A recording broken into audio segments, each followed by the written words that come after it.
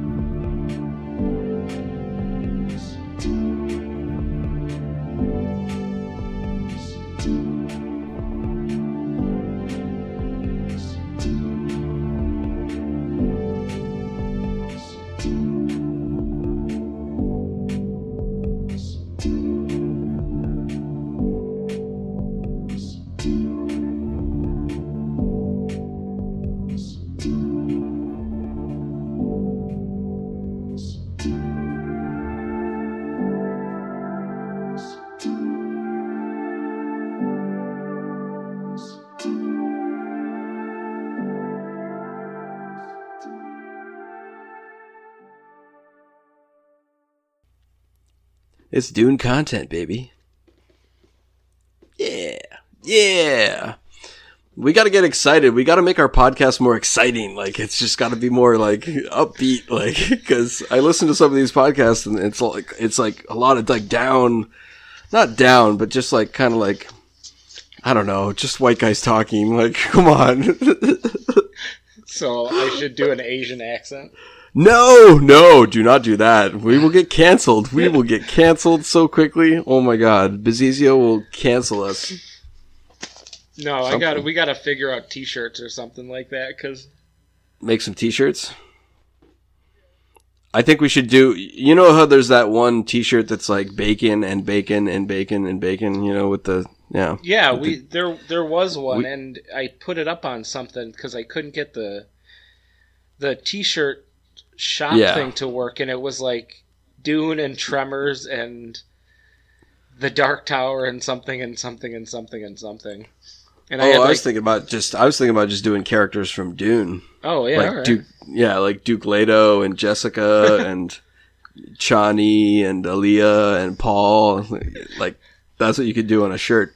I bet you any money that would sell too, because like that movie's coming out soon and people are jumping on board. Yeah, I've noticed a lot of talk when I look up stuff. So it's like a lot of jumping on board going on. So people are excited and it's great. So bunch of fake Dune nerds. Bunch of fakers. Bunch of phonies. Oh my god. I think it will be funny when the movie comes out and people are mad that it's different from Dune and it's going to turn out that they just watched the 80s movie and you can call them on their shit. Yeah. Is this the kind of action you wanted?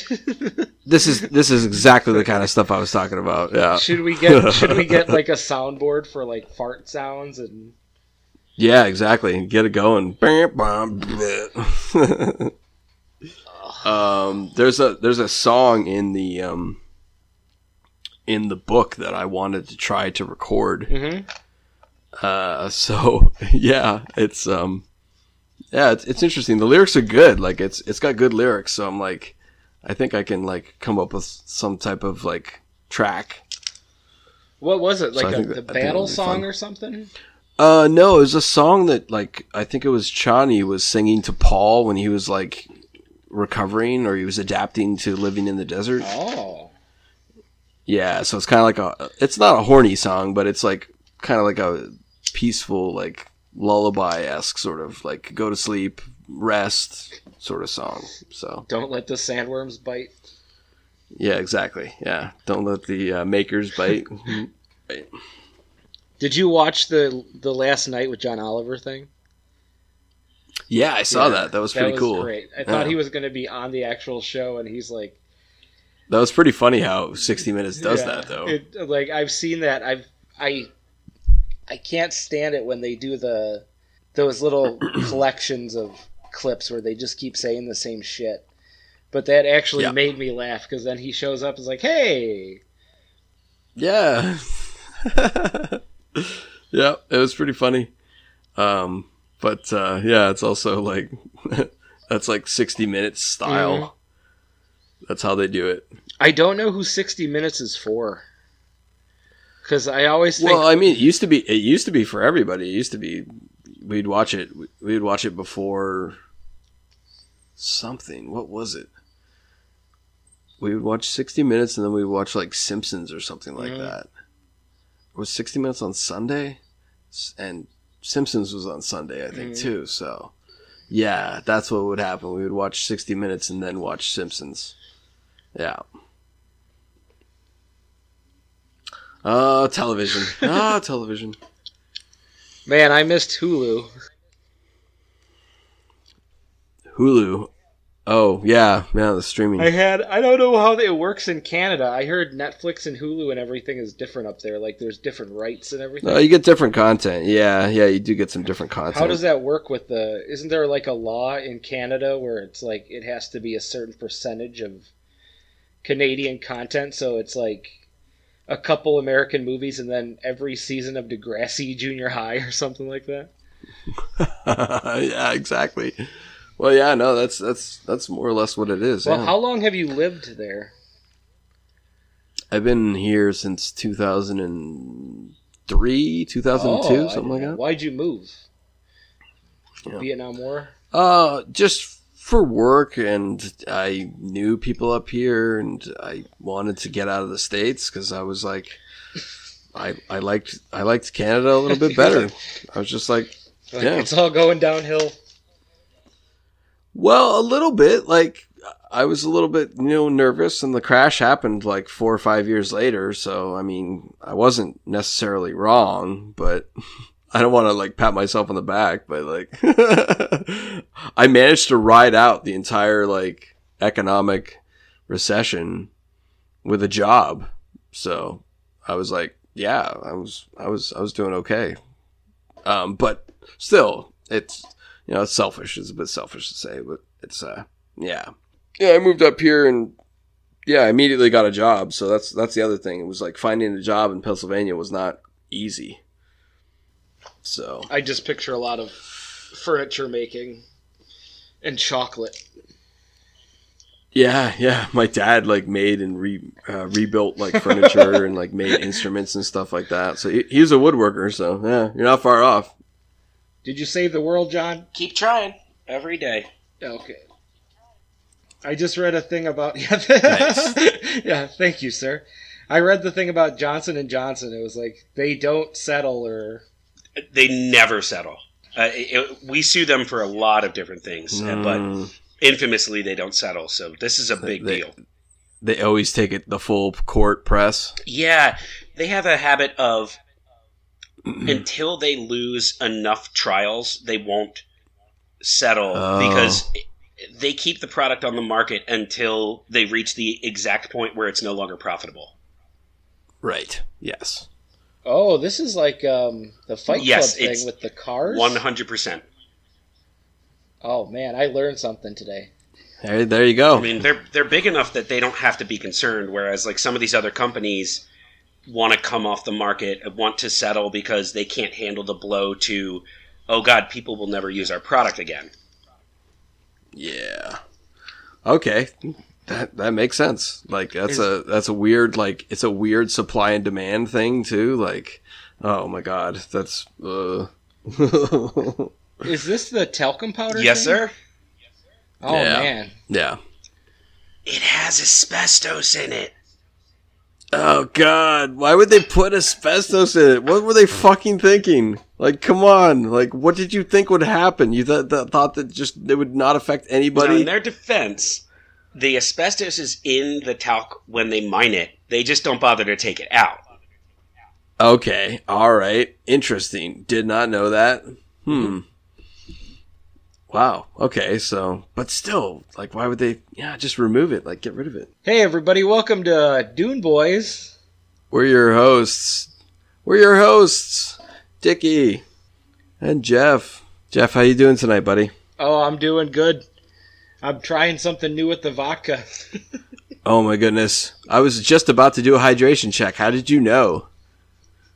That's amazing. What are you drinking with your vodka tonight? Oh, just lemonade and ice cubes. Lemonade and ice cubes. Very classy. Very classy. Hey, hold on. There's another person on here. Oh yeah, that's right. Yeah, of course. JP, how's it going, man? It's going all right. How you guys doing tonight? Pretty good. Pretty good. No, I mean there's another person on here. What other person? What are you talking about? Yeah. Hello? He who controls the spice controls the universe. Whoa, what was that? I am Baron Harkonnen. Oh my goodness, Baron Harkonnen. Got his name wrong. He pronounced it wrong, it's true. I think I know my own name. Oh my goodness. I am Baron Harkonnen, of course. Oh boy. It sounds like our podcast is being taken over by Baron Harkonnen. Harkonnen? Yes. Guys, that's a really special guest for this, the conclusion of Dune, the book. Yes, book 3, like the conclusion. Like, I can't believe that we've landed this guest here. That's amazing. It is an honor to be here. I've cleaned up most of the fecal matter off of my body in celebration.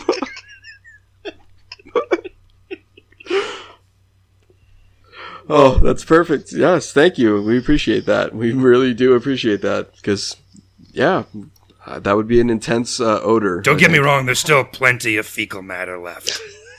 Oh, okay. Perfect.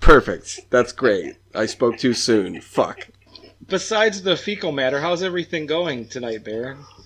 Yeah, how you doing? Oh, I'm floating in there. That's good.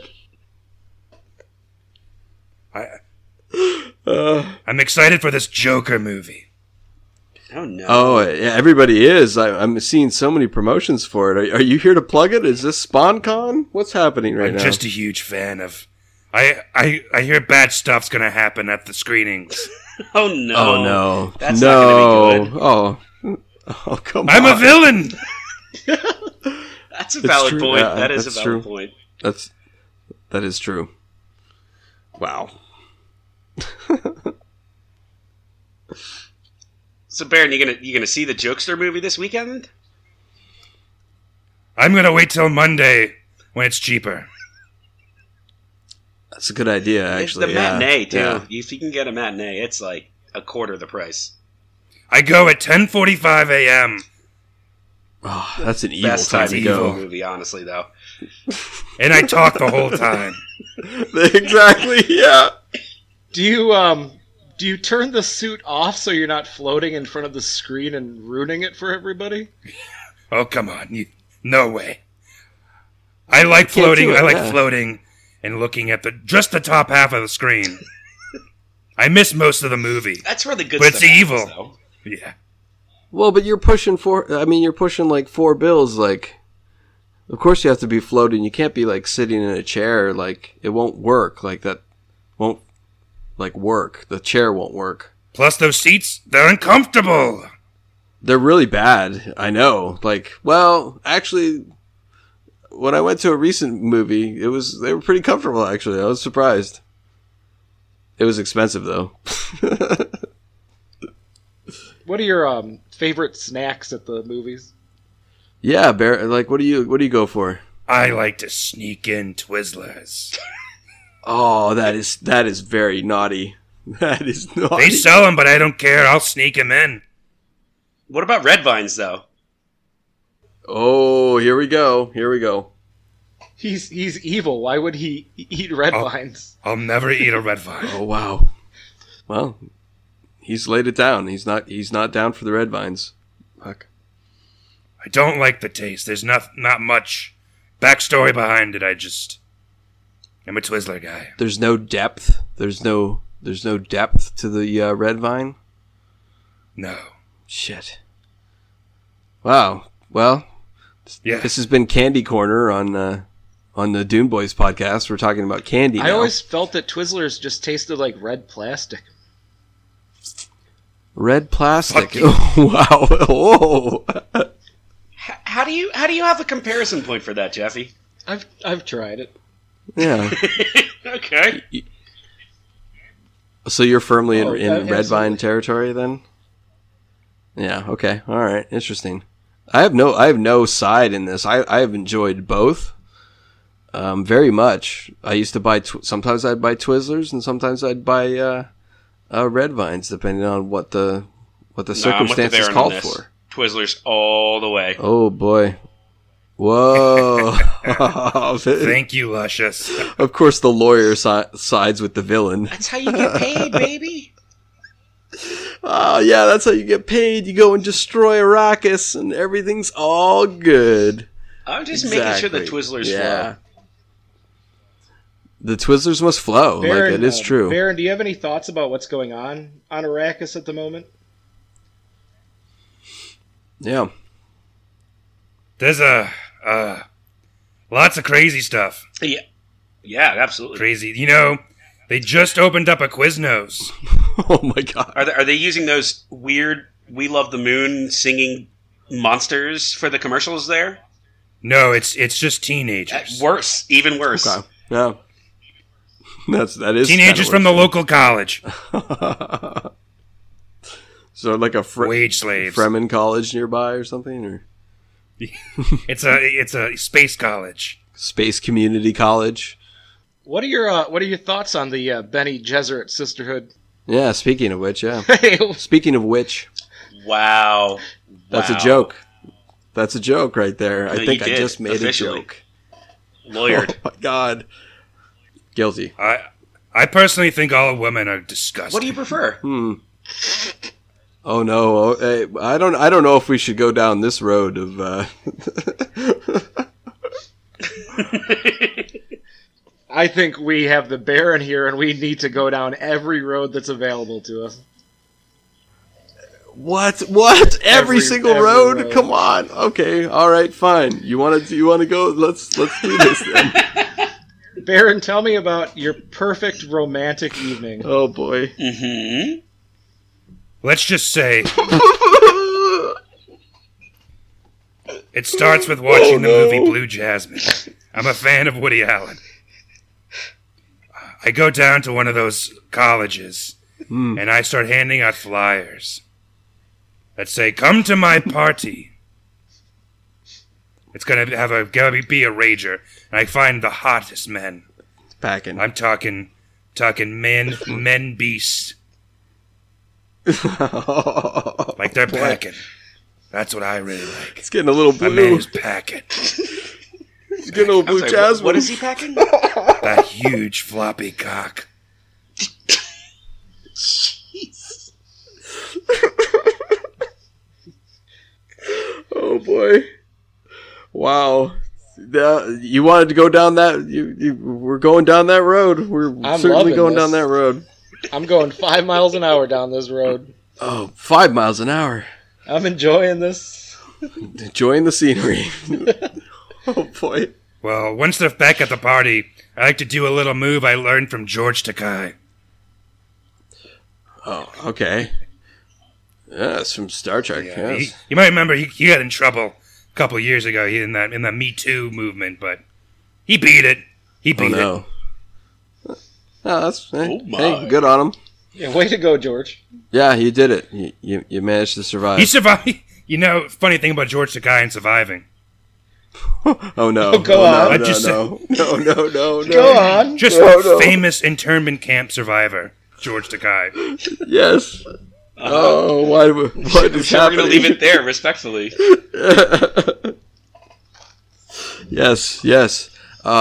Speaking of survivors, how have you managed to survive for so long? You're like such a scheming sort of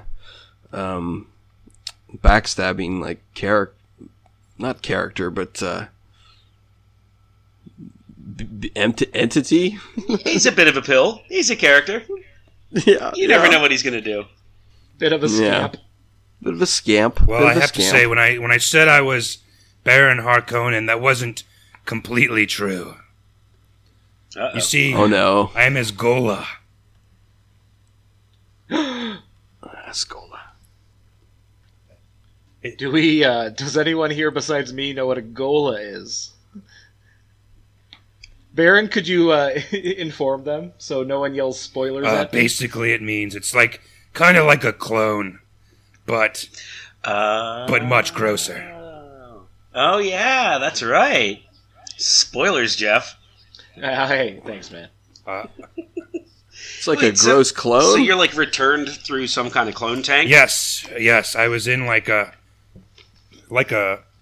thing that So I'm a bit of an anime head. Oh, I've heard about this hentai shit. You have no idea. Bad. No, I don't. I don't. Come on.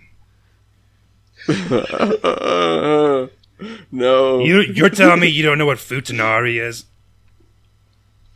No. I don't want to know. I do. Is that the love pillows? No. It's when it's a woman. It's way past. It's a woman with a big floppy cock. Oh, it's all coming full circle. You asked for this, Jeff. I'm loving it. Oh Wait, my God. so what does that have to do with your cloning? Oh, I was going to say it's like when Goku was on the planet Namek, and he was in that juice, his life-giving juice tank. A tank gave me life juice. I actually get that reference. Yeah. Do you do a lot of low gravity training then? Well, I have a hard enough time in the gravity of one. I have a lot of mechanisms that keep me alive. I shouldn't be alive. What kind of mechanisms? They're like, they help. Basically, in order to eat like a full rotisserie chicken, I have to have these mechanisms in place that kind of move my body around. I wish I knew what they're called, but I'm not a nerd. I just use it. Fair. Yeah, sure. Let me ask it. when you're eating a full rotisserie chicken, are you using your hands and your mouth, or are you somehow taking it all at once? I can't remember using my whole body to eat a piece of food. I like to do it. It's usually my hands and my mouth. I like to do it Kobayashi style with my hands behind my back. What? And then I have. Do you dip the chicken in water first to make it go down? No, I just kind of suck it all like piece by piece. I could suck a rotisserie chicken for several hours before finishing it. That sounds highly erotic. It is. I have one of the boys from the Sonic. Yes. Oh, here we go. I like to go to Sonic and recruit boys to help me eat rotisserie chicken. Like, that's I mean, that seems like a good spot to hit up. I like that 10,000 years from now, the Sonic has survived the fast food wars. Well, because exactly. The interesting it's thing like is, still there. On the other side of the universe, it's Rally's. Yeah. Oh. Interesting. It's a different like conglomerate that owns them or no, something like it's like a Hardee's Carl Jr. thing, man. Yeah. We have Checkers here. Checkers. Maybe I'm thinking of Checkers. Oh yeah, I've had Checkers. I've had Checkers before down in Florida. Yeah, down Florida way. I mean, they're all not Whataburger, so. I've never had Whataburger before. Is it like good? You know what? It's funny. You literally take a bite, and you're just like, "Damn, that's a good hamburger." Baron, what would you say is your perfect meal? What is the meal that you would eat when you were eventually put to death for your crimes? Your final meal. So there I am. There we go. I've just done a bang bang.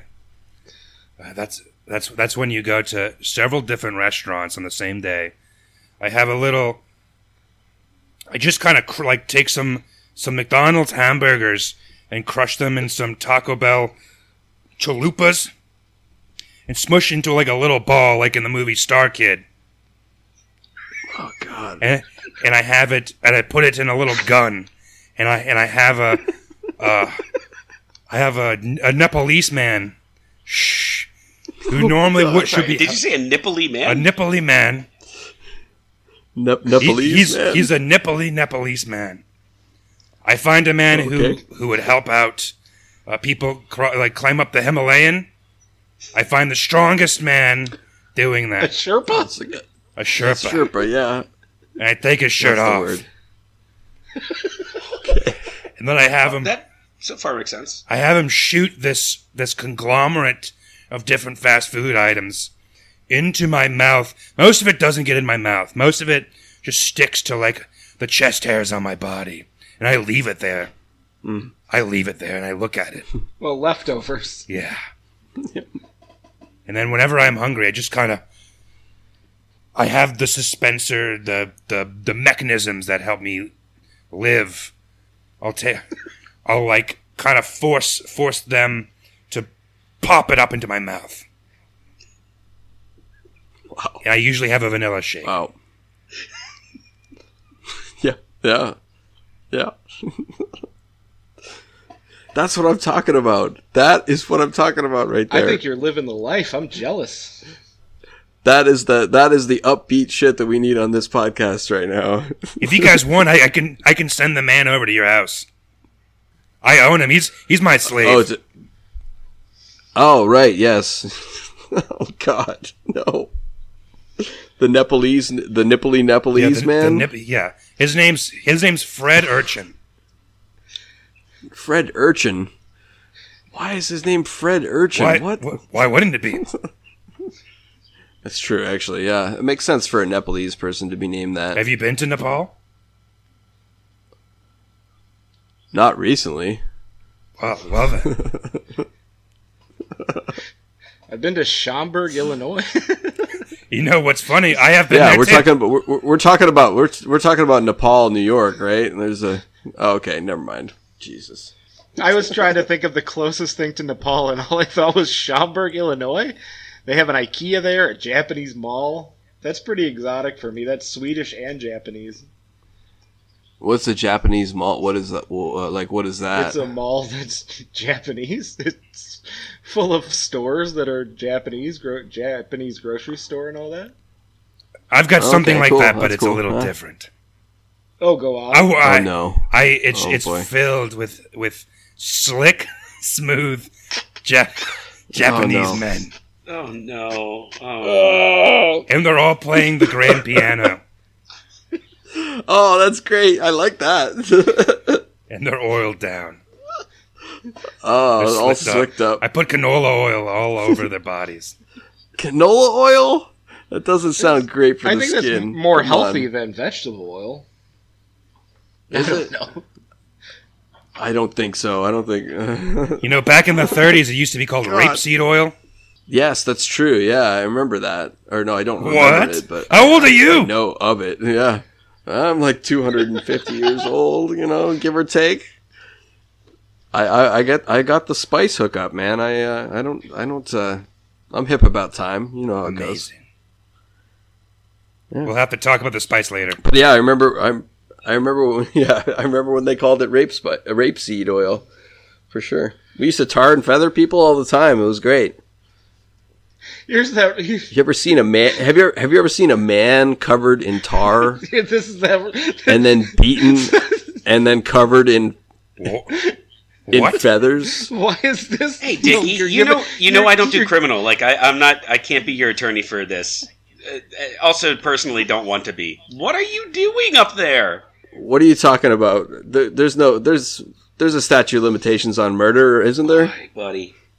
By tar, he means maple syrup, and by feathers, he means Yes. Tim Hortons maple syrup donuts, or whatever it is you people eat. Exactly. I think Yes, you yes, just yes. gave the most villainous, evil man in the universe a new idea. I'm definitely Oh, going boy. to do this. Oh boy. Well, I did it. I guess I might have I'm going planted to have that to seed. rapeseed. The rapeseed. Yeah. Oh God. Baron, Baron, we have to get going and discuss this book. I would like to say it was an honor to have you on. So I Yes, thank you so will. much. So thank you so much. Oh, it was my pleasure, No. boys. Hey, It was your pleasure, boys. Would you like to be my pleasure, boys? Is it too late to rebrand the Pleasure podcast Boys. as Pleasure Boys? Pleasure Boys. It sounds a little too sensual for my taste. Hey, but, Baron, I like it's your just style. Yes. Thank you for coming on. It was a pleasure. A pleasure talking to you. Bye. I think I might want to. I got to take a little quick beverage break here. I got to refill my. What are you having beverage. tonight? Can I guess? Scotch and soda? No, not tonight. We're doing a little bit of wine tonight. Nice, actually. me too. Yeah, I got some nice Shiraz here, so it's tasting pretty We good. got a Riesling. They came in a bottle shaped like a cat. Cool. Mine came in a box that was shaped like a box. Jeffy, don't worry. We can take a picture and add it to the show notes. Oh, please do. The high. All right, I'll be right back. I mean, higher ups. last night we were drinking a wine that had a French bulldog on the label. We got equal time for the pets, dude. Oh, adorable. I hope they're drinking with you. No, they're just breaking all my stuff. Yeah, wow, Yeah, that was amazing. I can't believe Holy we moly. had the Baron Harkonnen himself stopping by, Yeah. and he knew a lot about modern times and. I guess we should have asked him more about like the Dune universe. Number one, but, Duniverse. I don't know. Yeah, Number the two, he Duniverse. seems yes. fairly well versed in this podcast, not surprisingly. Yes, of course. I guess he's been listening. I like learning how many things have survived into the future. It's always gives me a little hope that the things Yeah. we're doing now will last until the end of time. Yeah, our lives will have some kind of meaning or something like that. we will have some sort of cultural impact on the future. In thousands of years, someone will be listening to this podcast going, who are these people? What were they thinking? What's happening right now? I think that's going to be a bright future for us all. I choose to believe this as well. Yes, yeah.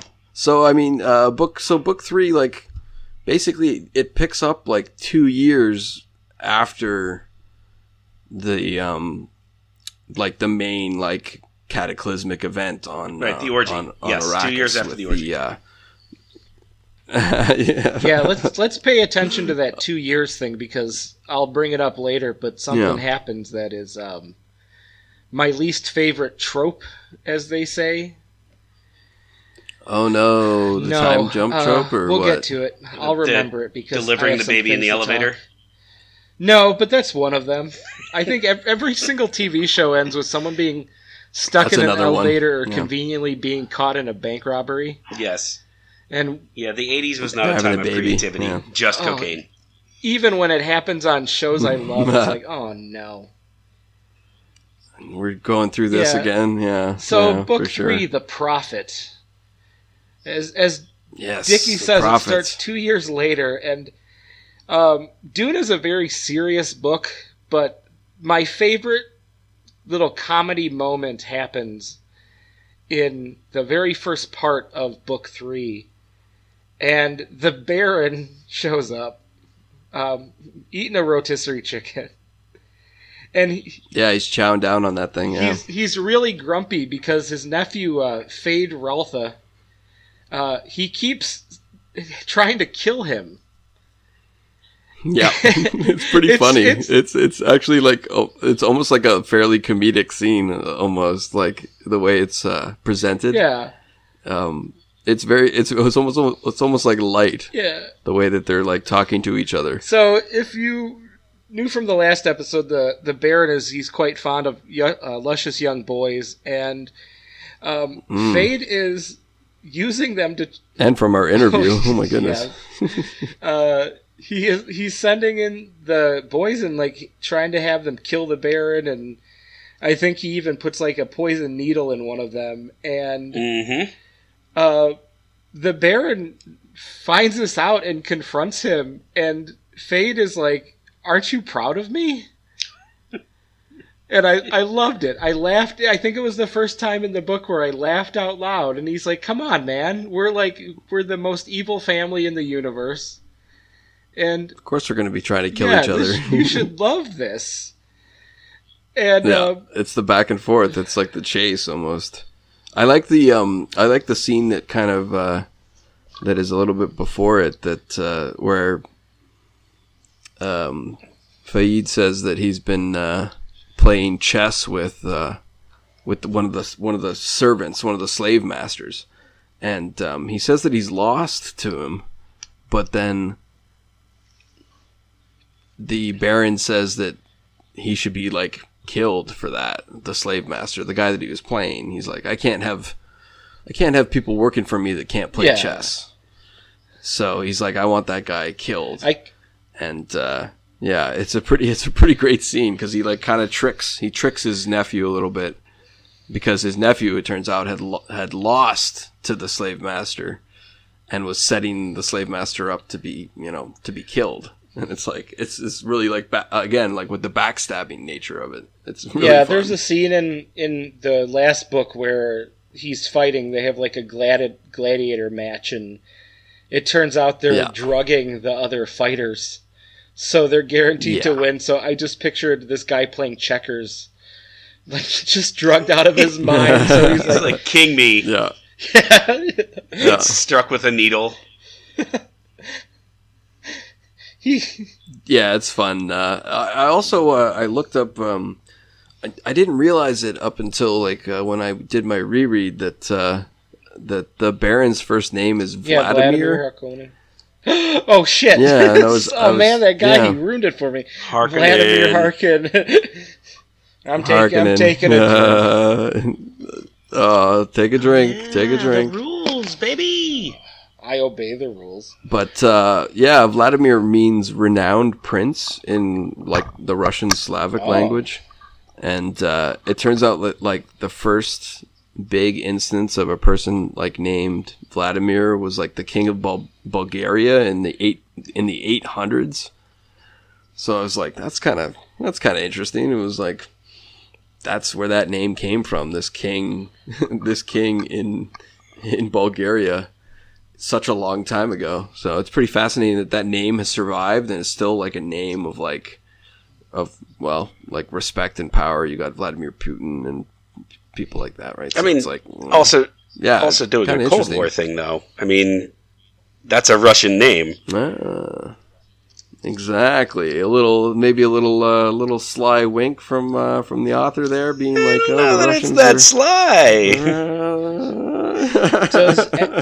Does anyone here smarter than me know if there was any bad blood between the Russians and the Greeks? That it would be the Harkonnens and or Vladimir versus the Atreides, or? I'm gonna stay out of this one. I would guess there is, but I can't say for sure. Probably. I don't know, but yeah. But I really like that little kind of side story there, because the nephew is like initially a little bit shocked that the Baron is willing to just kill his slave master like that, the guy that's like it's like a middle manager basically. So he's just gonna kill the guy off. He's middle manager. His name's Steve. He likes to, he drives a Honda Civic.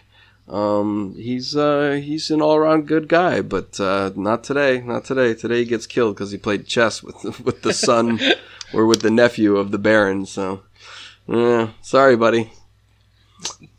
You picked the wrong day to come to work. This guy doesn't really have any friends. He just has slaves that they bring in to... Yeah, exactly. And he like beats him. Yeah. He's not, I'm sorry. Probably so are we arguing that Steve from Slave Counting is basically Michael Scott? Kind of, a little bit. You want to film a television show in a slave pit and make it like The Office? Is that what you're proposing right now? Because I love the idea. We need to start writing fanfic about all the side characters. Yeah. Well, yeah, exactly. And they all, they'll occasionally make eye contact with the camera and be like smug, and it's like it's very funny. Charming. People like that. Very charming. The Getty Prime branch exactly. of Dunder Mifflin. Yeah, exactly. That has survived into the future. That survived the Butlerian jihad. Fuck, you got that. I got Ecologist, which I finally mastered 5 hours. I've got Velociraptor. All right. Exactly. That's for the impending Jurassic Park episode. So the Baron says that he'll step down at some point. He's like, just stop killing me, and just trying to kill me. Give me a break. I'm tired of doing this. Yeah. He has a plan that I think is with Thufir Hawat. It's now the Baron's mentat.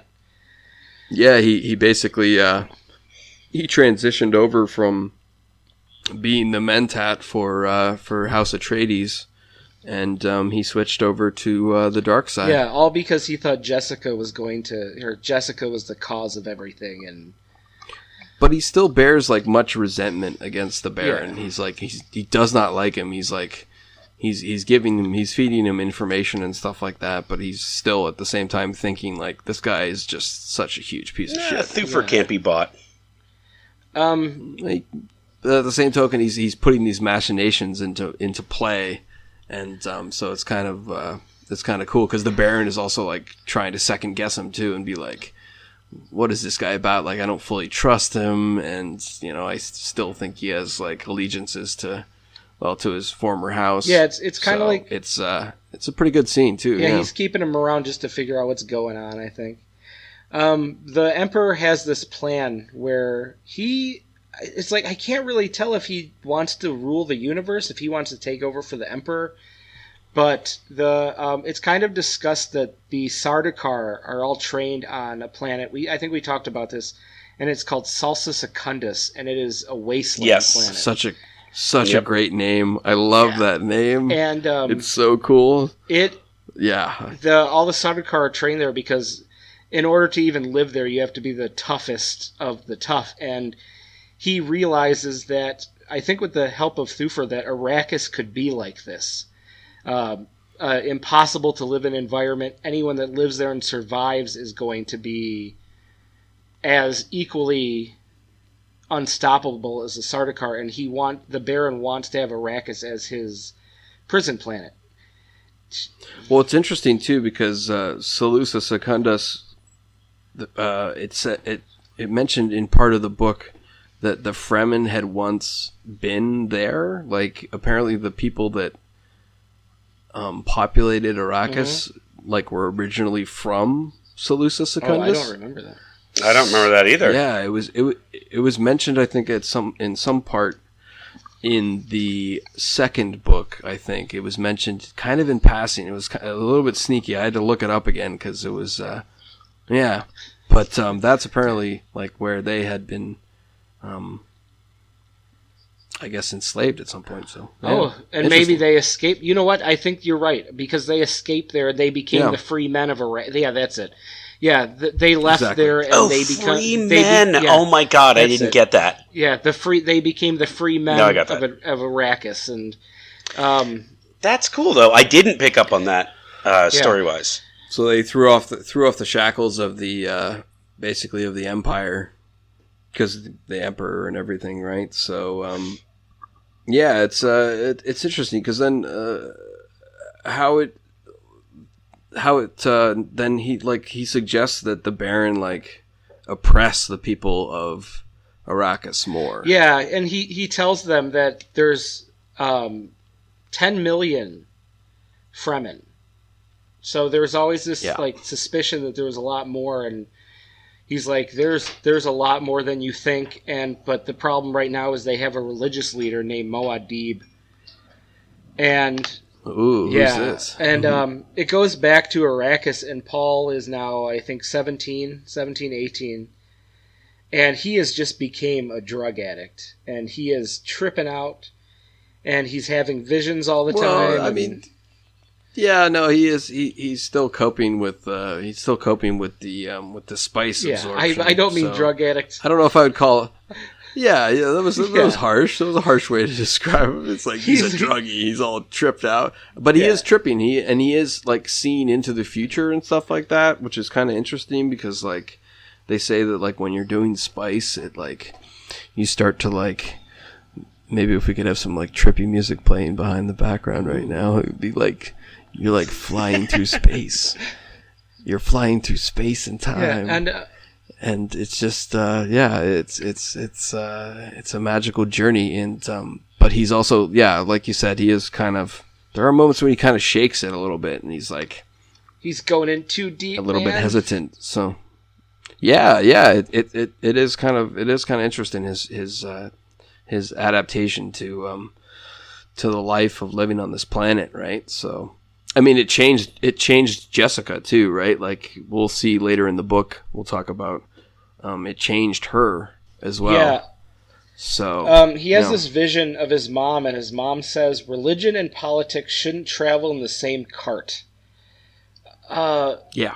I don't know if this contradicts it because he says that he sees his mom as being like the cause of the jihad, but this kind of separates it, saying we shouldn't be doing this. We shouldn't have religious, like a religious thing leading this rebellion. And it's like, I'm not quite sure. That just didn't make any sense to me. It plays out in the final scene of the whole book, though. I don't want to get into spoilers, but we'll be there. Paul makes it very clear that there's Paul Atreides and there's Muad'Dib. Yeah. And just because one promises something doesn't mean that the other one is promising it too. Okay, so Paul, he's I think 17 right now. He has a son, little Leto. Yeah, little Leto. Leto the second. Little Leto running around. Yeah, little Junior. Oh, I can't talk about this yet, but we'll save this. But yeah, he has little Leto Junior. And today is a very important day in Paul's life because he's taking his driver's test. Oh my god, I like the way you're calling it that. But his driver's test. Yep, he's got to go down to the old Department of Motor Wormicles. I would have gone with Department of Worm Vehicles. Worm vehicles. God damn it. I fucked up. So Jessica is the Reverend Mother, and she is... Wait, what? Yes, Jessica's the Reverend Mother. In the last book, she drank the spice before the orgy. So she drank the holy water. Well, yeah, it's the water of life, sir. Mm-hmm. That'll never come up again, baby. Yeah, she's doing like Reverend Mother stuff, and her daughter is there, Aaliyah.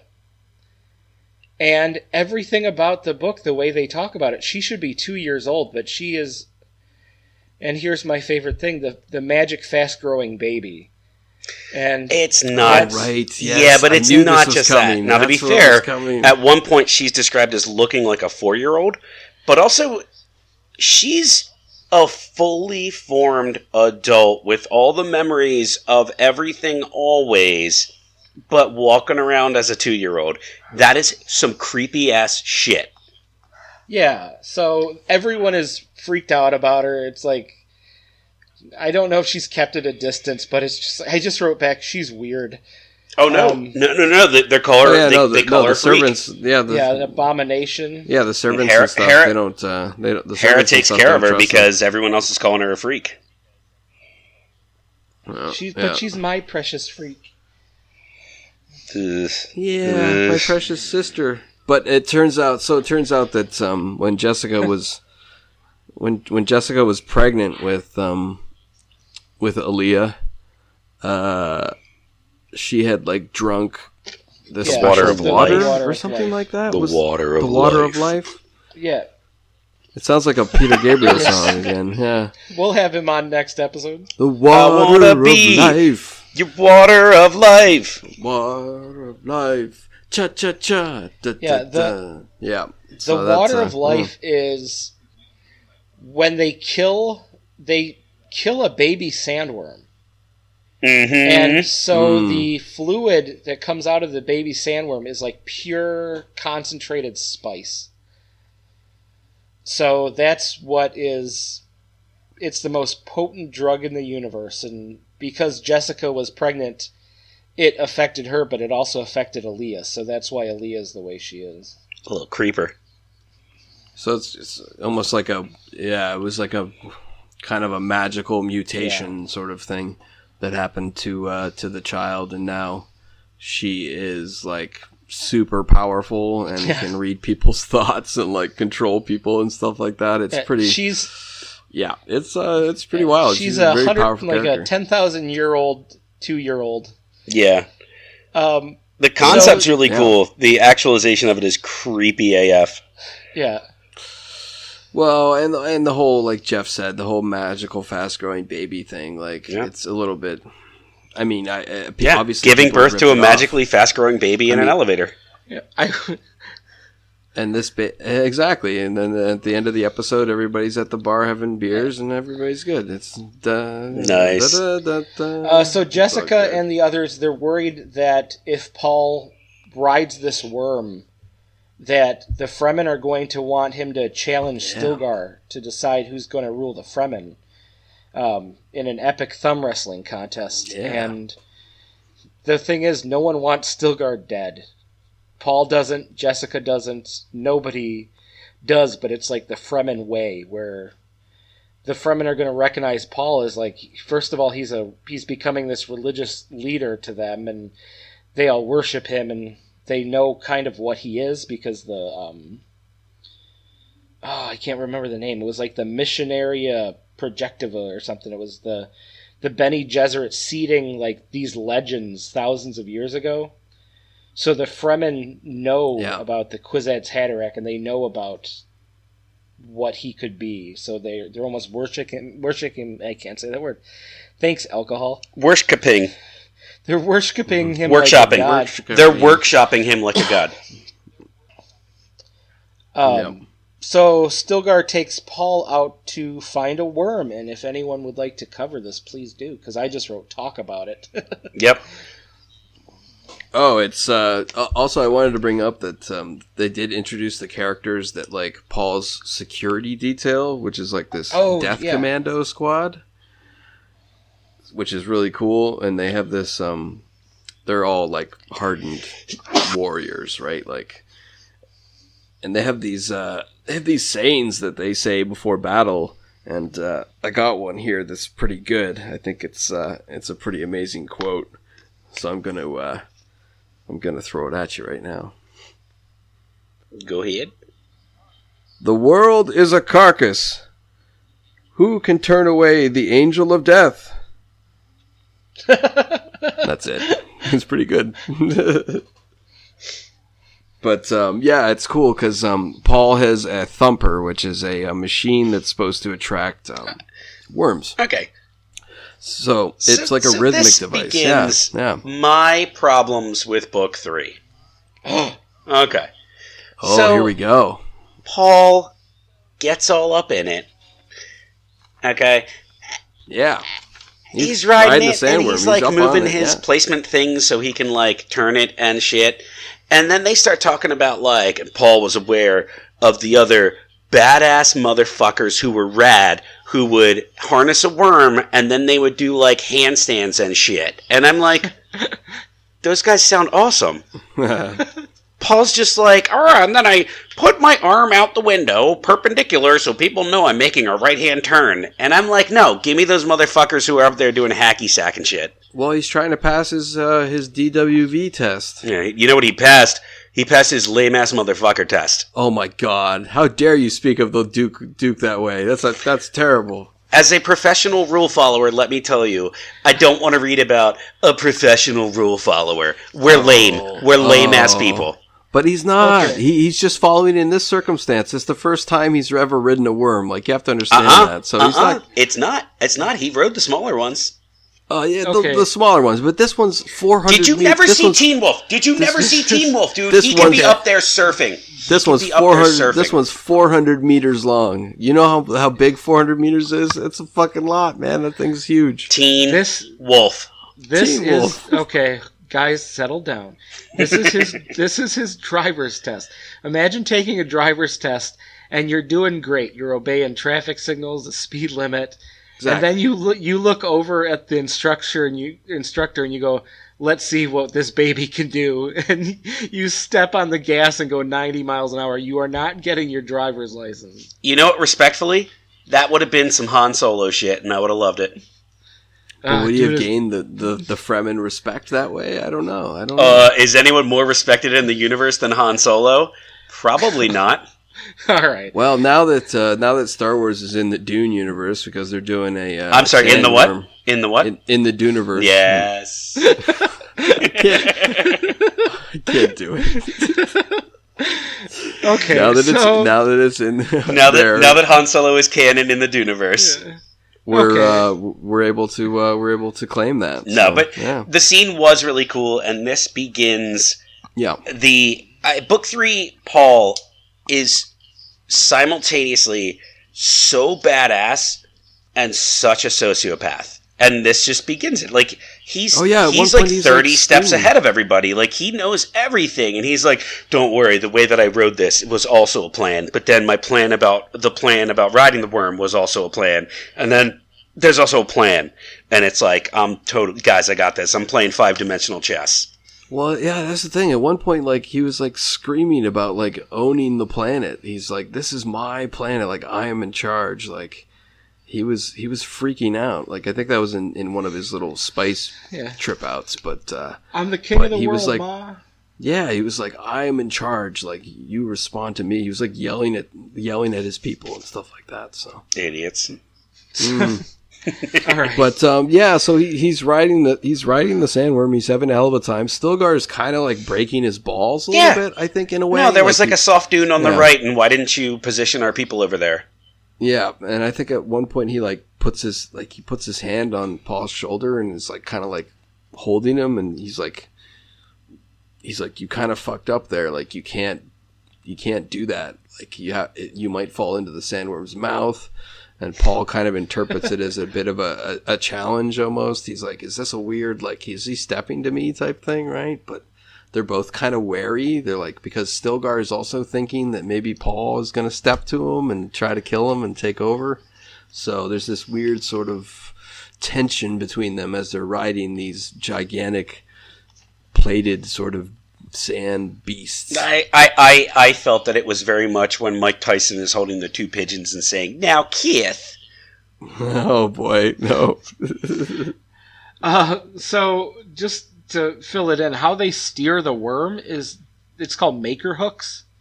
Yeah, and they dig them under the kind of scales of the worm, and it irritates them. And the worms are kind of going to, scratch the itch, and that's how they steer them. I thought that was kind of interesting. And it's like, how many Fremen did it take to learn how to drive one of these things? Right? They've been doing that for generations now, but boy, howdy. Well, yeah, but Stilgar was having a hell of a time. He was like having so much fun. He's just like, this is great. So the rollout of this is really cool, though, because later in the book, they're like, for us, the audience, it's like, oh my god, he's riding a worm. And then later they're like, yeah, it's like an entourage of worms, and like the big ones and the little ones, and there was like a palanquin on one of them, like, and then there was like a sidecar on the other one, and there was like the circus, and there was like a food worm coming up, and it's doing like corn dogs for everybody. Like, they mundaned it really quickly. Like, no, it's not actually this epic, cool thing. It's actually just the way that we convey ourselves across the planet. Yeah, it's like the Jurassic Park movies where the first time you see them, it's like, this is amazing. And by the last Jurassic Park movie, they've been around for a while and everyone is used to them. Yeah. Yeah, so who cares? It's like, well, there goes some of the magic. Who cares that Chris Pratt trained a collection of thopters? Who cares? Yeah, that was cool. Yeah, no, that's no good. That it's taking away the surprise of it. The I don't know, the mystique, right? Like, I don't know. But this scene was super cool. It's really epic, and as I recall from the movie, it's presented as incredibly epic when he does this. But yeah, the music. Anyway, we'll get to the movie another time. We'll get to the movie the other night. But the music in that is oh boy. I found it interesting that one more thing about sandworms. I think it's interesting that it said at one point that they go and they sulk after they've been ridden. Oh, poor babies. So they have feelings. Like, guys, you have to think about the sandworm's feelings. Be nice. It's very important. All right, I'm starting a new podcast that's just about the sandworms and how mistreated they are. Exactly. We have to care for our environment and it's very important. It's very important. You're gonna make Blackfish, but with sandworms. Yeah, it's gonna be called The Real Dune Boys. Oh, exactly. Oh, shit. No. Okay. So, expose or something. Yeah. Okay, so Paul is like he's cool, and so they get bored and they are gonna investigate a smuggler's camp, and they kind of trick to get out the smugglers. They lay spice down on the ground, and it attracts these smugglers. And guess who shows up? It's Gurney.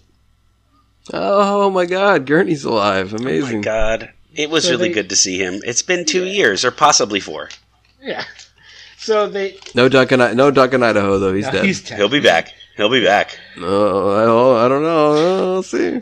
So they find Gurney and they have a big hug, and along with Gurney is Sardaukar warriors, and I think they like jump them, and the Fremen kill most of the Sardaukars, but they keep some alive, and they send them back to the Baron, saying, the only reason we're alive is Paul Atreides is like, let us live. And I think it was like it was basically a message back to the Baron that that shit is on. Yeah. I'm coming for you. So yeah, he sends it saying like, this is I'm Paul Atreides and I'm also Muad'Dib, just so you know what's coming. And the Fremen have stopped spice production almost entirely. So the Emperor is very angry, and the Spacing Guild, who needs the spice to allow everyone to travel throughout the universe, is angry, and they are coming to Arrakis.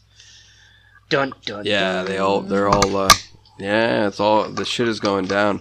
It's interesting because they were talking a little bit about more about the Sardaukar, and it turns out they have like weapons hidden all over their bodies. Yeah, they are killing machines. They have like almost this piano wire that's like hidden in their hair, so they can like pull it out and then attack people with it. They have fake toenails. The toenails were the coolest thing. Off. They have toenails that correspond with other parts of their body that then can be used as a transmitter. Or like a weapon too, right? Like, yeah, they said like fake teeth, so they could like take out part of their teeth and like turn it into a knife or something like that. So it's it's pretty cool, man. They're real badasses, but they get their asses kicked. Yeah, in this the only situation. cool thing the Sardaukar ever did was kill Duncan, Idaho. Yeah, basically, but they're a bunch of bitches compared to the Fremen, right? So Stilgar, he knows that the Fremen are going to want them to fight, and Paul, just goes up to Paul, and Paul's like, "Calm down, buddy. Like, I'm not gonna do this. Things are gonna change a little bit." So he gathers all the Fremen at a big pizza party, and he says that he's not the leader of the Fremen; he's the Duke of Arrakis. Is this a pizza party at Pizza Hut? Pizza Hut. Oh, yeah, dude, I hope I got that Cheez-Its pizza. They do. They have the Cheez-Its and they have the stuffed crust, and it's great. Oh, the Cheez-Its one is like that's like almost like a weird like panini sort of thing. It's got cheese on the inside. No, there's one where there's one that looks like the Taco Bell Crunchwrap Supreme, but the outside, instead of it being a tortilla shell, is Cheez-Its. Oh my god, that sounds disgusting. Yeah, I can't wait to try it. Wow. Yeah, Paul says that he's the Duke of Arrakis, and he knights Stilgar. And he says that like he's the Duke, and it's going to be a royal house working with the Fremen. Well, yeah, it's interesting because he gives this big speech about how times change and things change. He's like, "I've come to you, and I want to lead this group of people." And it's a really impassioned speech that he gives. It's but he's also talking about how things do change, like they must change. Y'all want me to kill this guy? You're a bunch of jabronis. I ain't gonna kill him. He's useful to me. He's my right hand. Like, why would I? I think at one point he even says, "Why would I cut off my right hand?" Like, it doesn't make any sense. Like, why would I do that? And it's a really great point. Like, why Why raise the sword when you can lower the hand and be why peaceful? Do you idiots? Not everything requires why death. Do you idiots want us to be weaker by taking away the strongest guy here? Exactly. Why cut out this strong root when you could let that root grow? And like it makes a lot of sense. At the pizza party, Gurney meets Jessica and instantly tries very tense tries scene. to kill her. Yeah, because he still thinks that Jessica was the one that set up Paul's father for death, basically. So he's got an axe to grind, and also he swore an oath to Paul's father, the Duke, and so he's trying to fulfill that oath. It's very admirable. Even if it is wrong, which it turns out to be. So, but the scene was anticlimactic, though, because, like, they talk it out. Yeah, I mean, but you didn't expect her to actually kill her, right? Like, this conversation could have happened previously. They just, hey, let's just hug it out. Let's hug it out. They're just reuniting, and Gurney's still catching up on the situation. So I mean, it's I think it's fair. It might not be the greatest scene in this part of the book, but I thought it was I thought it had a bit of tension to it because he's like holding a knife to her throat. I think the Gurney story is really cool, barring this part, because he was a warrior and then he spent 2 years cross-classing as a rogue, and he ended up badass as shit. Yeah, he played both sides. Yeah, so I just wrote Paul stops it from happening, says knock it off, and they all hug. So yeah, that's what I guess said. Hug it out, bitch. Pretty right. Yeah. Okay, so Paul, he decides, like, everything's nice for a second, and he decides to drink the water of life to see if he's actually the Kwisatz Haderach as, like, the final test. So I was confused by this. The prevailing theory is that the reason he does it is because he didn't foresee that Gurney was going to try to kill Jessica, and so he realizes he doesn't yet have enough, like, psychic ability. yeah, he has blank spots, and I think that he did. And he's kind of doing it to, I don't know, to see everything, kind of cheating a little bit. So he drinks the water, and he goes into a coma for 3 weeks, and the Fremen think he's in a religious trance, but Shani is like, she's freaking out, and she forces Jessica to wake him up, and like right when she's about to, he grabs her arm, and it's like kind of like a Vulcan mind meld type situation. Mm-hmm. Yes, psychic connection. He shows her all the things about how, I guess this is Frank Herbert being a little sexist, that women can't be Kwisatz Haderachs, so they can only go on the female side, but Paul can go on both. And and he kind of gives Jessica like a glimpse at both sides. And I wish I could describe this more. It's just like showing her like, I'm the middle of this. I can do both, and I am the Kwisatz Haderach. And then tells her that the Emperor has thousands of ships above Arrakis, and an invasion is imminent. Right. War is coming. Yeah, it's pretty. It's a pretty wild scene. He's describing basically what's coming. So it's more looking into the future, which he was doing kind of when he was tripping on spice, but now he's achieved like full on. Like he knows what's going to come. They have the whole. I think it's the Emperor, all his people, all the houses are all going after them, all because the spice has stopped, and it's like we're taking care of this. They make a point that they made transport to Arrakis so cheap that even the poorest houses are come down here and plunder. Yeah, we'll take anything we can get. Yeah, so it's almost like it's more or less a trap. Like he's bringing everyone in the universe. Yeah, he knows exactly what he's doing. Oh, it's like attacking the second Death Star. Oh boy. There you go, buddy. Yeah. So it's all this is all these are all moves that he's making. So it's pretty. Yeah, and here's where Paul is like, the terrorist and freedom fighter discussion where like the bad guys never call themselves a bad guy. Yeah, so okay. Paul he tells Jessica that he needs her to change this water of life, like to get a huge amount of it. And I'm not sure exactly how this works, but I don't know if she's poisoning just water or if she's changing something. And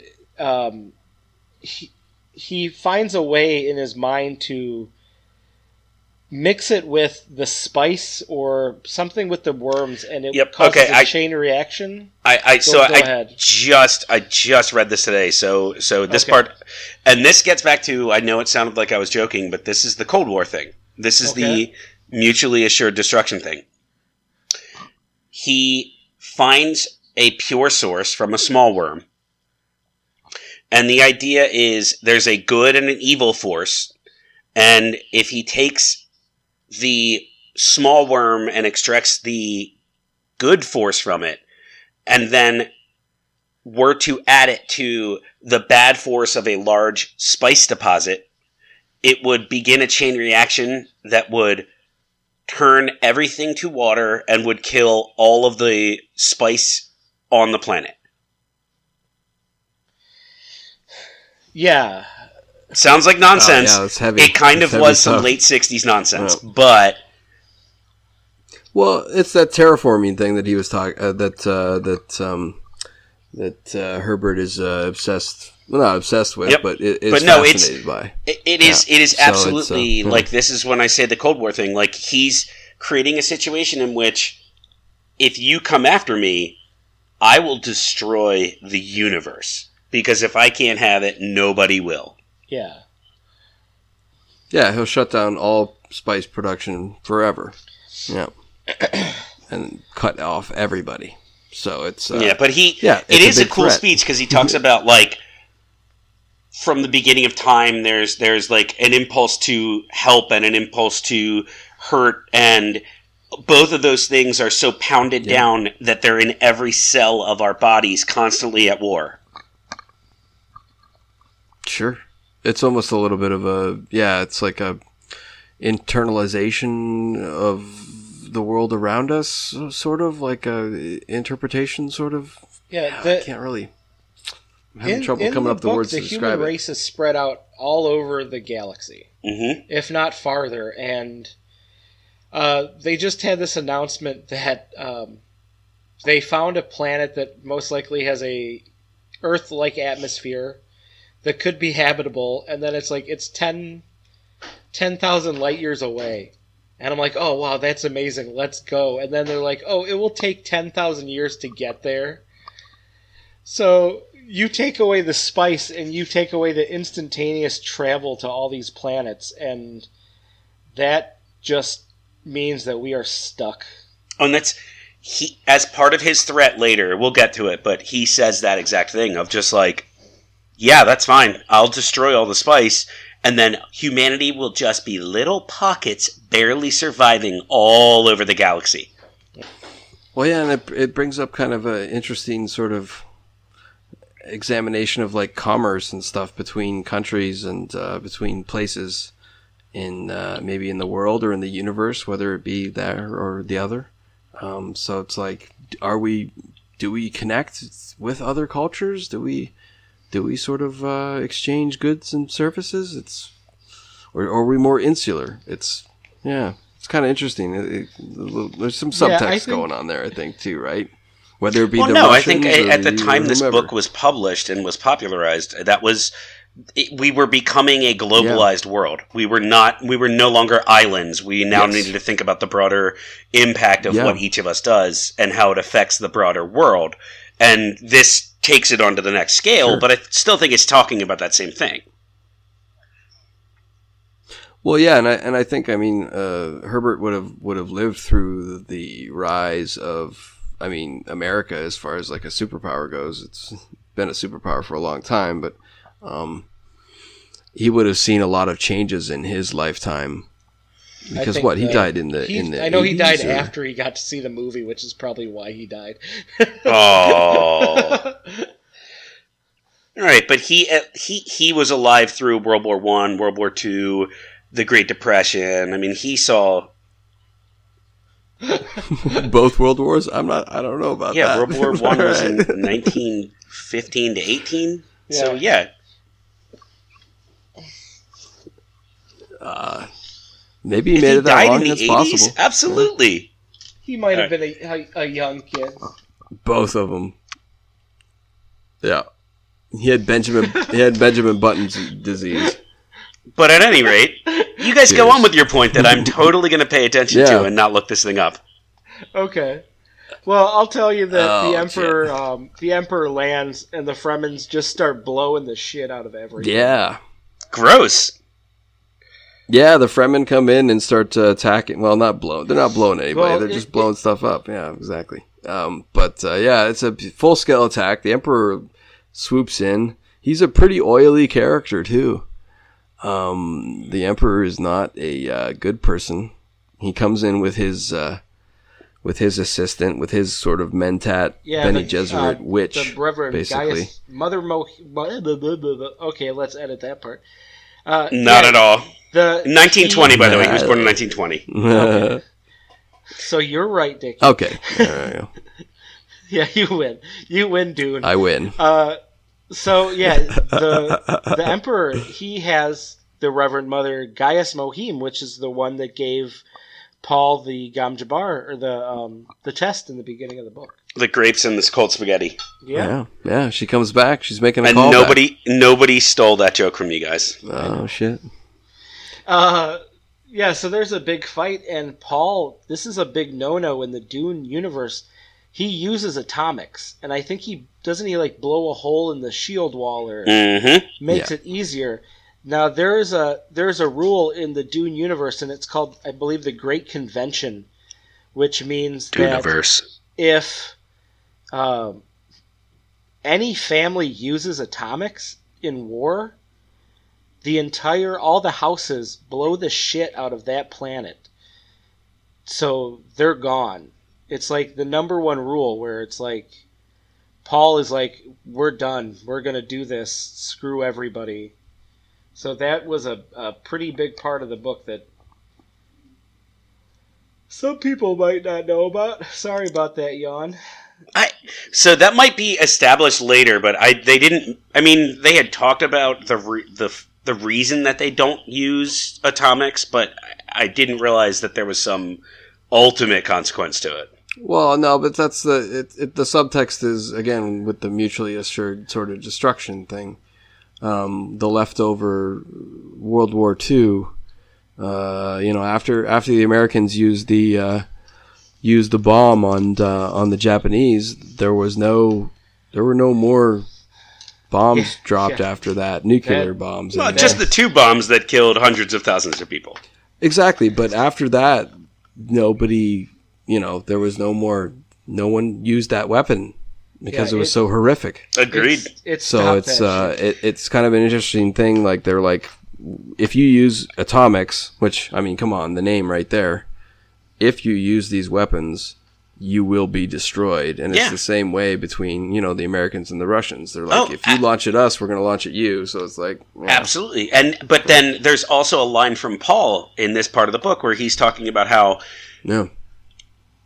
people forgot how to fight against guerrillas, and thus lost the ability to shut down guerrillas. The Fremen army, led by Paul, are using guerrilla tactics, and nobody knows how to fight that anymore because everyone's fighting these honorable rule-following wars. And in the meantime, as you guys were talking about, as Jeff mentioned, I think, it's are they freedom fighters or are they terrorists? Because they're using really horrible tactics. They skinned Harkonnen lieutenants and used the skin as the drums of war. Yeah, well, I'm not sure if that's actually true or if that was something that one of the characters had theorized too. Like, it comes up twice, including yes, because one of them's in the interstitial. The book written by his sister, in which she claims that did in fact happen. Shit. Yep. Okay, that's wild. Yep. Wow. Okay. Hardcore. I think, wasn't it like the Revolutionary War, where the British were all very dainty gentlemen and all lined up in a row, where it's like a row of 10 by 10, and they had to march in a certain way, and then the way they figured out how to defeat them was to just run around from the back and kill them that way, and that's why America is America. Yeah, because the British had these weird rules about war. Yeah, they're like, you have to be honorable, and you have to look your opponent in the eye. Despite the way we paint portraits about it, the Revolutionary War in America was absolutely guerrilla warfare. Oh, for sure. Yeah, and I mean, you look at, maybe. When did this book originally come out? 67? 65, I believe. 65? When was Vietnam? Oh man, we were involved in Vietnam from just after World War II all the way into the 70s. Yeah, I think it was like the 50-something kind of started to like 72 or 3, I think. So it might have been a little bit of a comment about that too, possibly. Yeah. The Tet Offensive. Yes. Okay, so during the fight, the Sardaukar invade the Steech, and they kill Paul's son. Yeah, and they kidnap Aaliyah. And then there's just a lot more fighting. Yeah, a lot of killing, a lot of fighting. Yeah, it's mostly just the Fremen slaughtering the hell out of the Imperial soldiers, though. Yeah, and the Emperor is not very happy about this. Well, it's fun too because I don't know. Did we skip over the part where they've got Aaliyah as a hostage? No, he just said that. They kidnap Aaliyah, and the Emperor and the Reverend Gaius Mohim. I love that name. I love Salsa Secundus and Gaius Mohim. Gaius Mohim's great. They're freaked out about Aaliyah, just how weird she is. And he is not very happy with the Baron. He's pissed off, and he doesn't understand why they underestimated the Fremen. And Aaliyah gets to meet the Baron. Yeah. And I would like to make this more exciting, but Aaliyah just goes up to the Baron, and he doesn't understand what's going on and know why there's this weird little kid. And she says to him, like, I am the daughter of Jessica and Duke Leto, and I am the sister of Paul Atreides, Muad'Dib. And the Baron is shocked. And Aaliyah just straight up kills him with that Gom Jabbar poison thing. Gives him with the little pinprick. Yeah, and I love that, because I just imagine this little kid. It's a great scene, too, because she's like standing up to him and being like, bitch, I want to see this guy squirm. She's like saying to the Emperor that, like, you know, you should make this guy squirm a bit.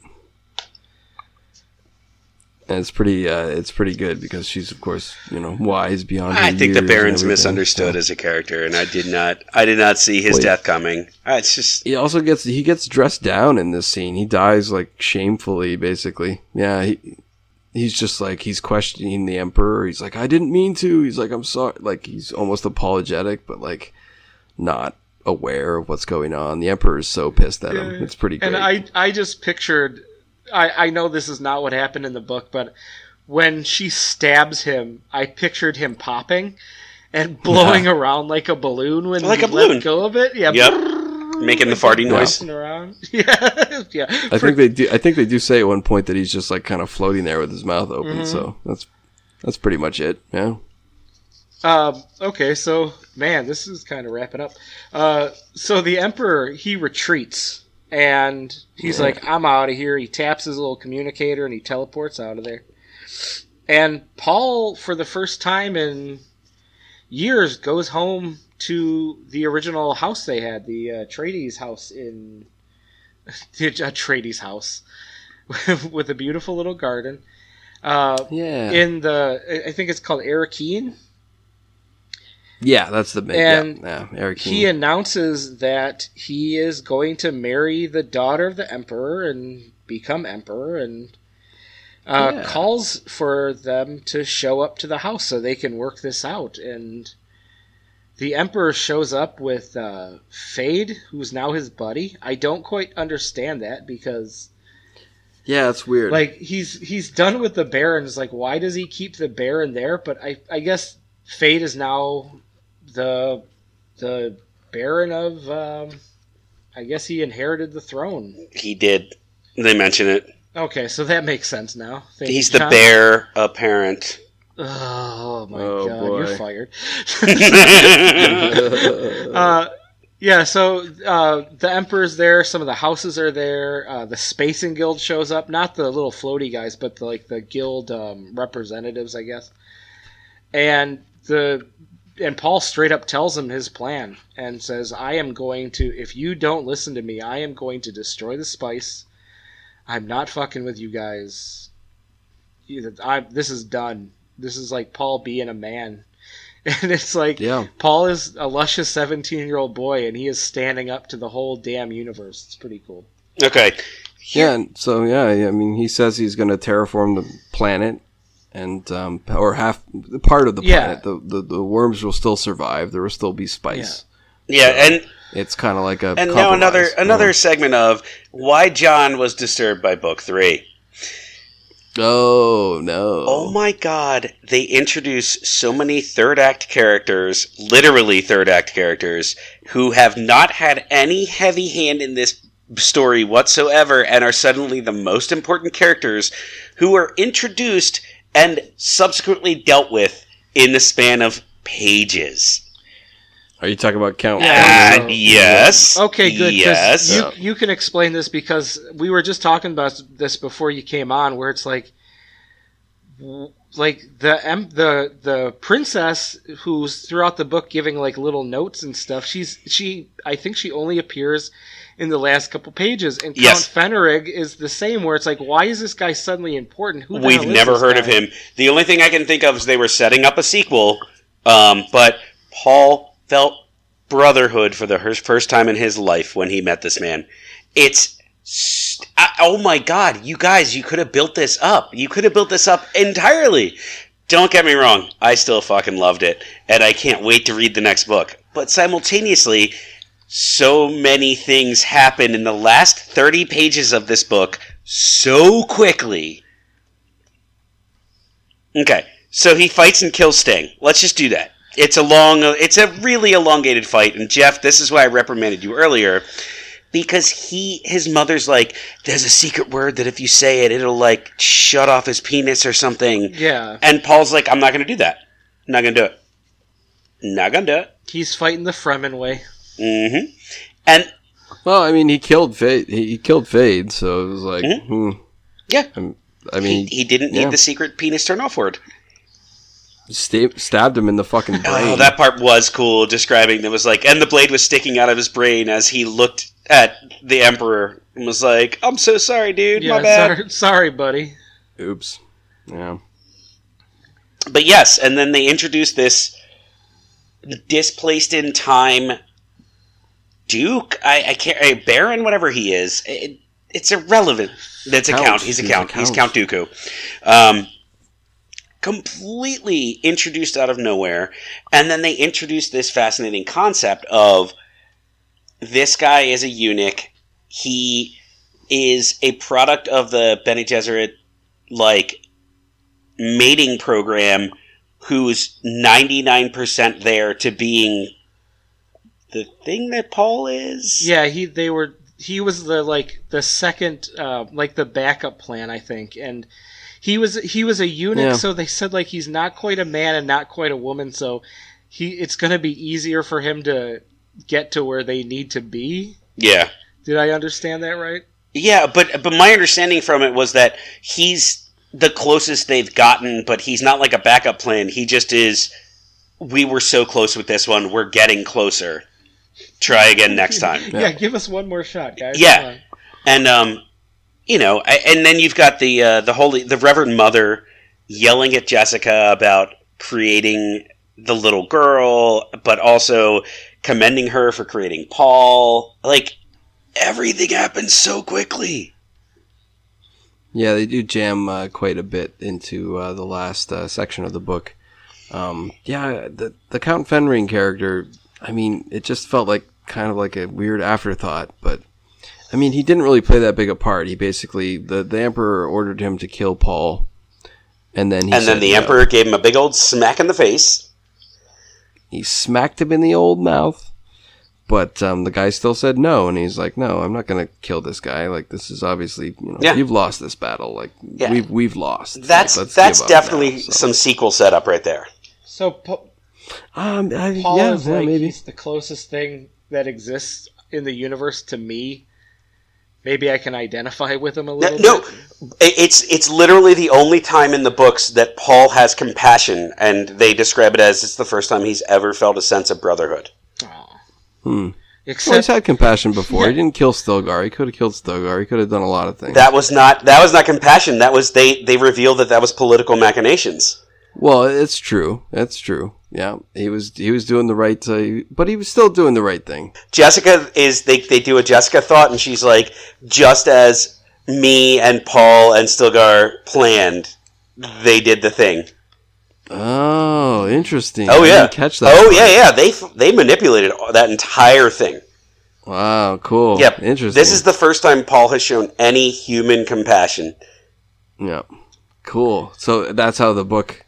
I mean, it ends on that almost, including not towards his not wife. Well, that's the cool part. Shani gets to be the side piece, but like the more influential one. that ending and Jessica giving the ending line is really powerful. Yeah, hold It on. is, yeah, she gets the last line. Hold on 1 second.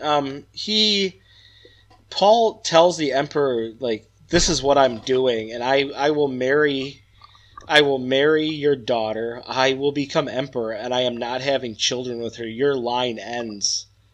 Like, I am only doing this so we can have some kind of peace. I believe so.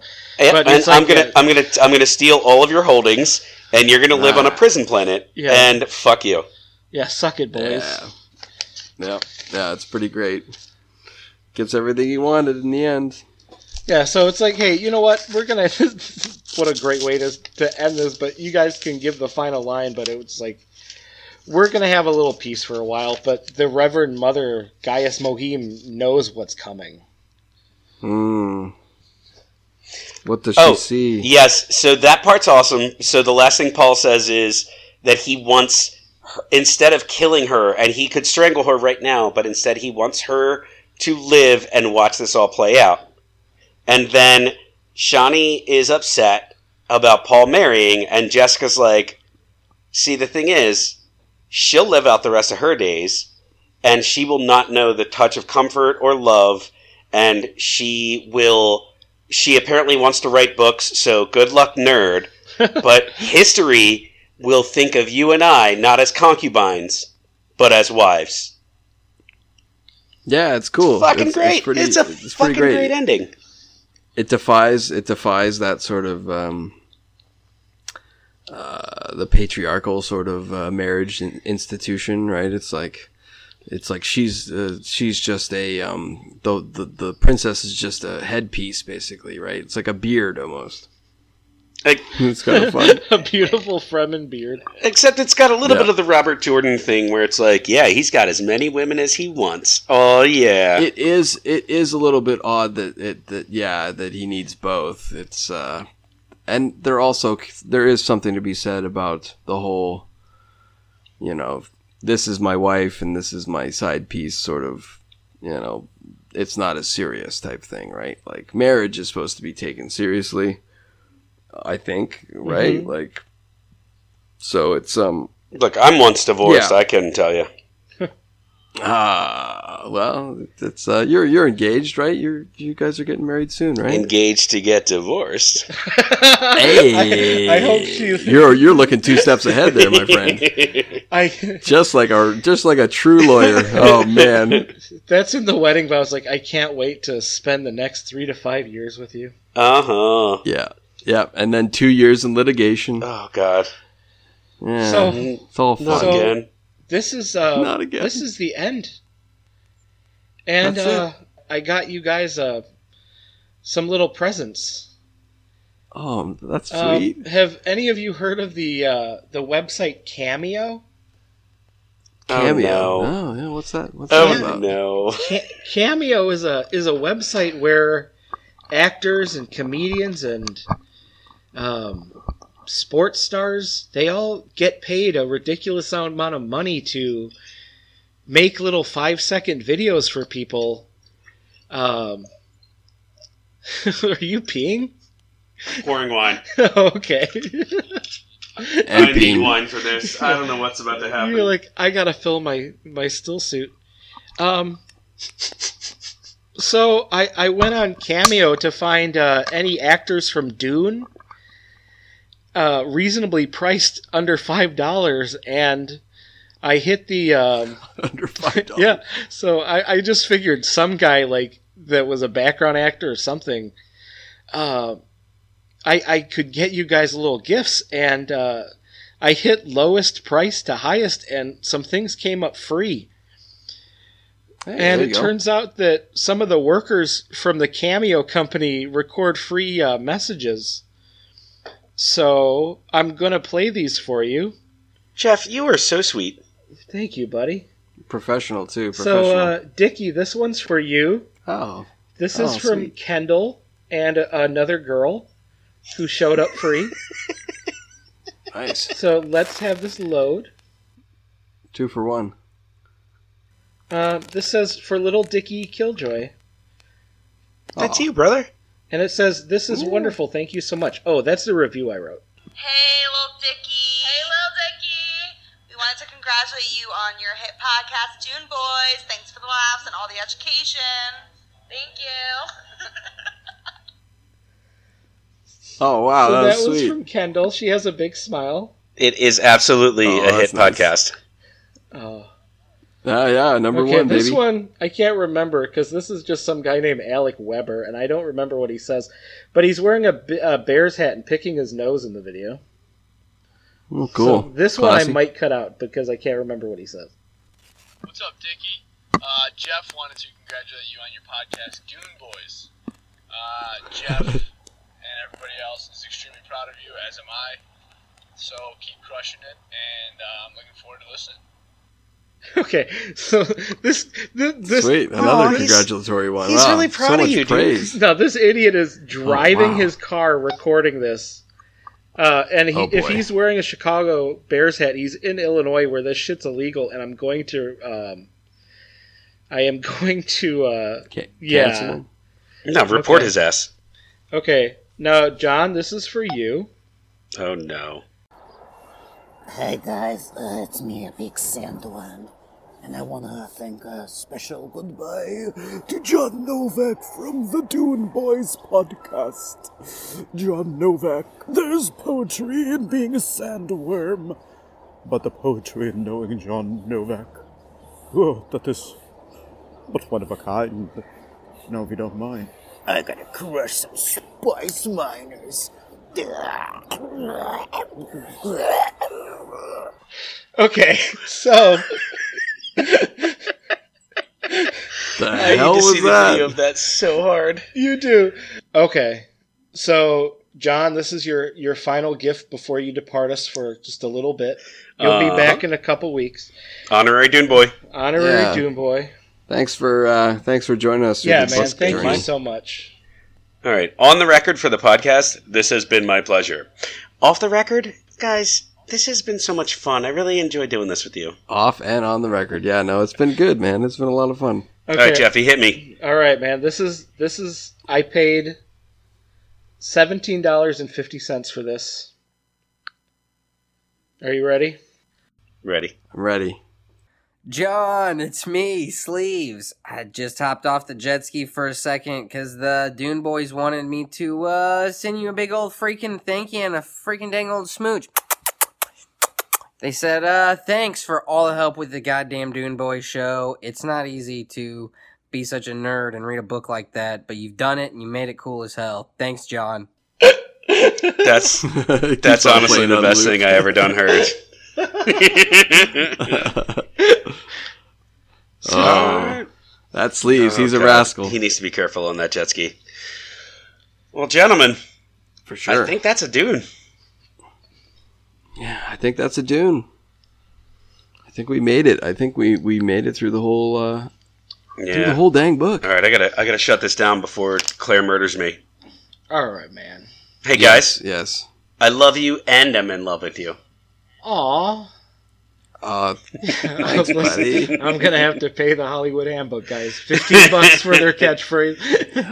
All right, this is JP Novak signing off. Peace. Oh wait, hold on. Wait, hold on. We got to do this right, Guys, it's been real, but I need to get out of here. I need to find some place with people like me, people who understand me. This place is dead anyway.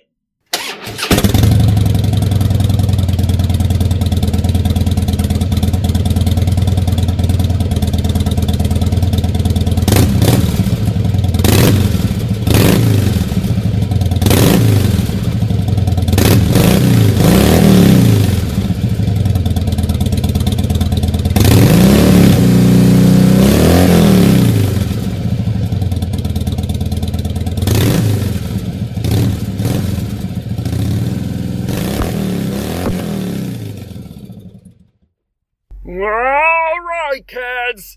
We're closing up in 10 minutes. Last call. You don't have to go home, but you can't stay here. Hey! Hey, you kid! Get off the stage!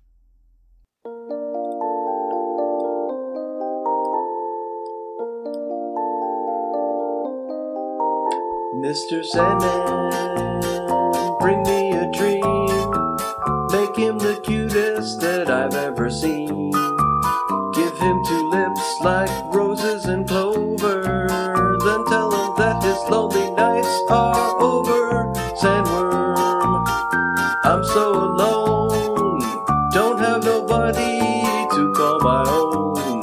Please turn on your magic beam. Mr. Sandworm, bring me a dream.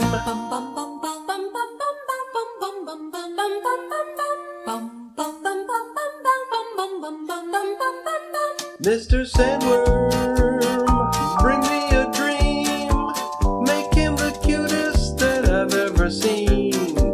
Give him the word that I'm not a rover. Then tell him that his lonely nights are over.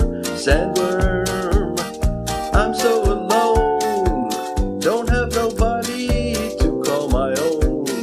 Please turn on your magic beam. Mr. Sandworm, bring me a dream.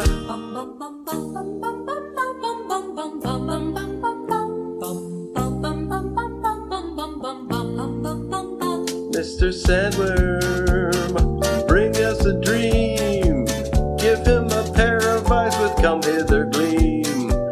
Give him a lonely heart like Gurney Halleck, and lots of wavy hair like Paula Atreides. Sandworm, someone to hold would be so peachy before we're too old. So please turn on your magic beam. Mr. Sandman, bring us, please, please bring us. Mr. Sandworm, bring us a dream. Bring us a dream. Hey, that wasn't half bad, actually. Good job getting on the stage. Kid, you got the goods.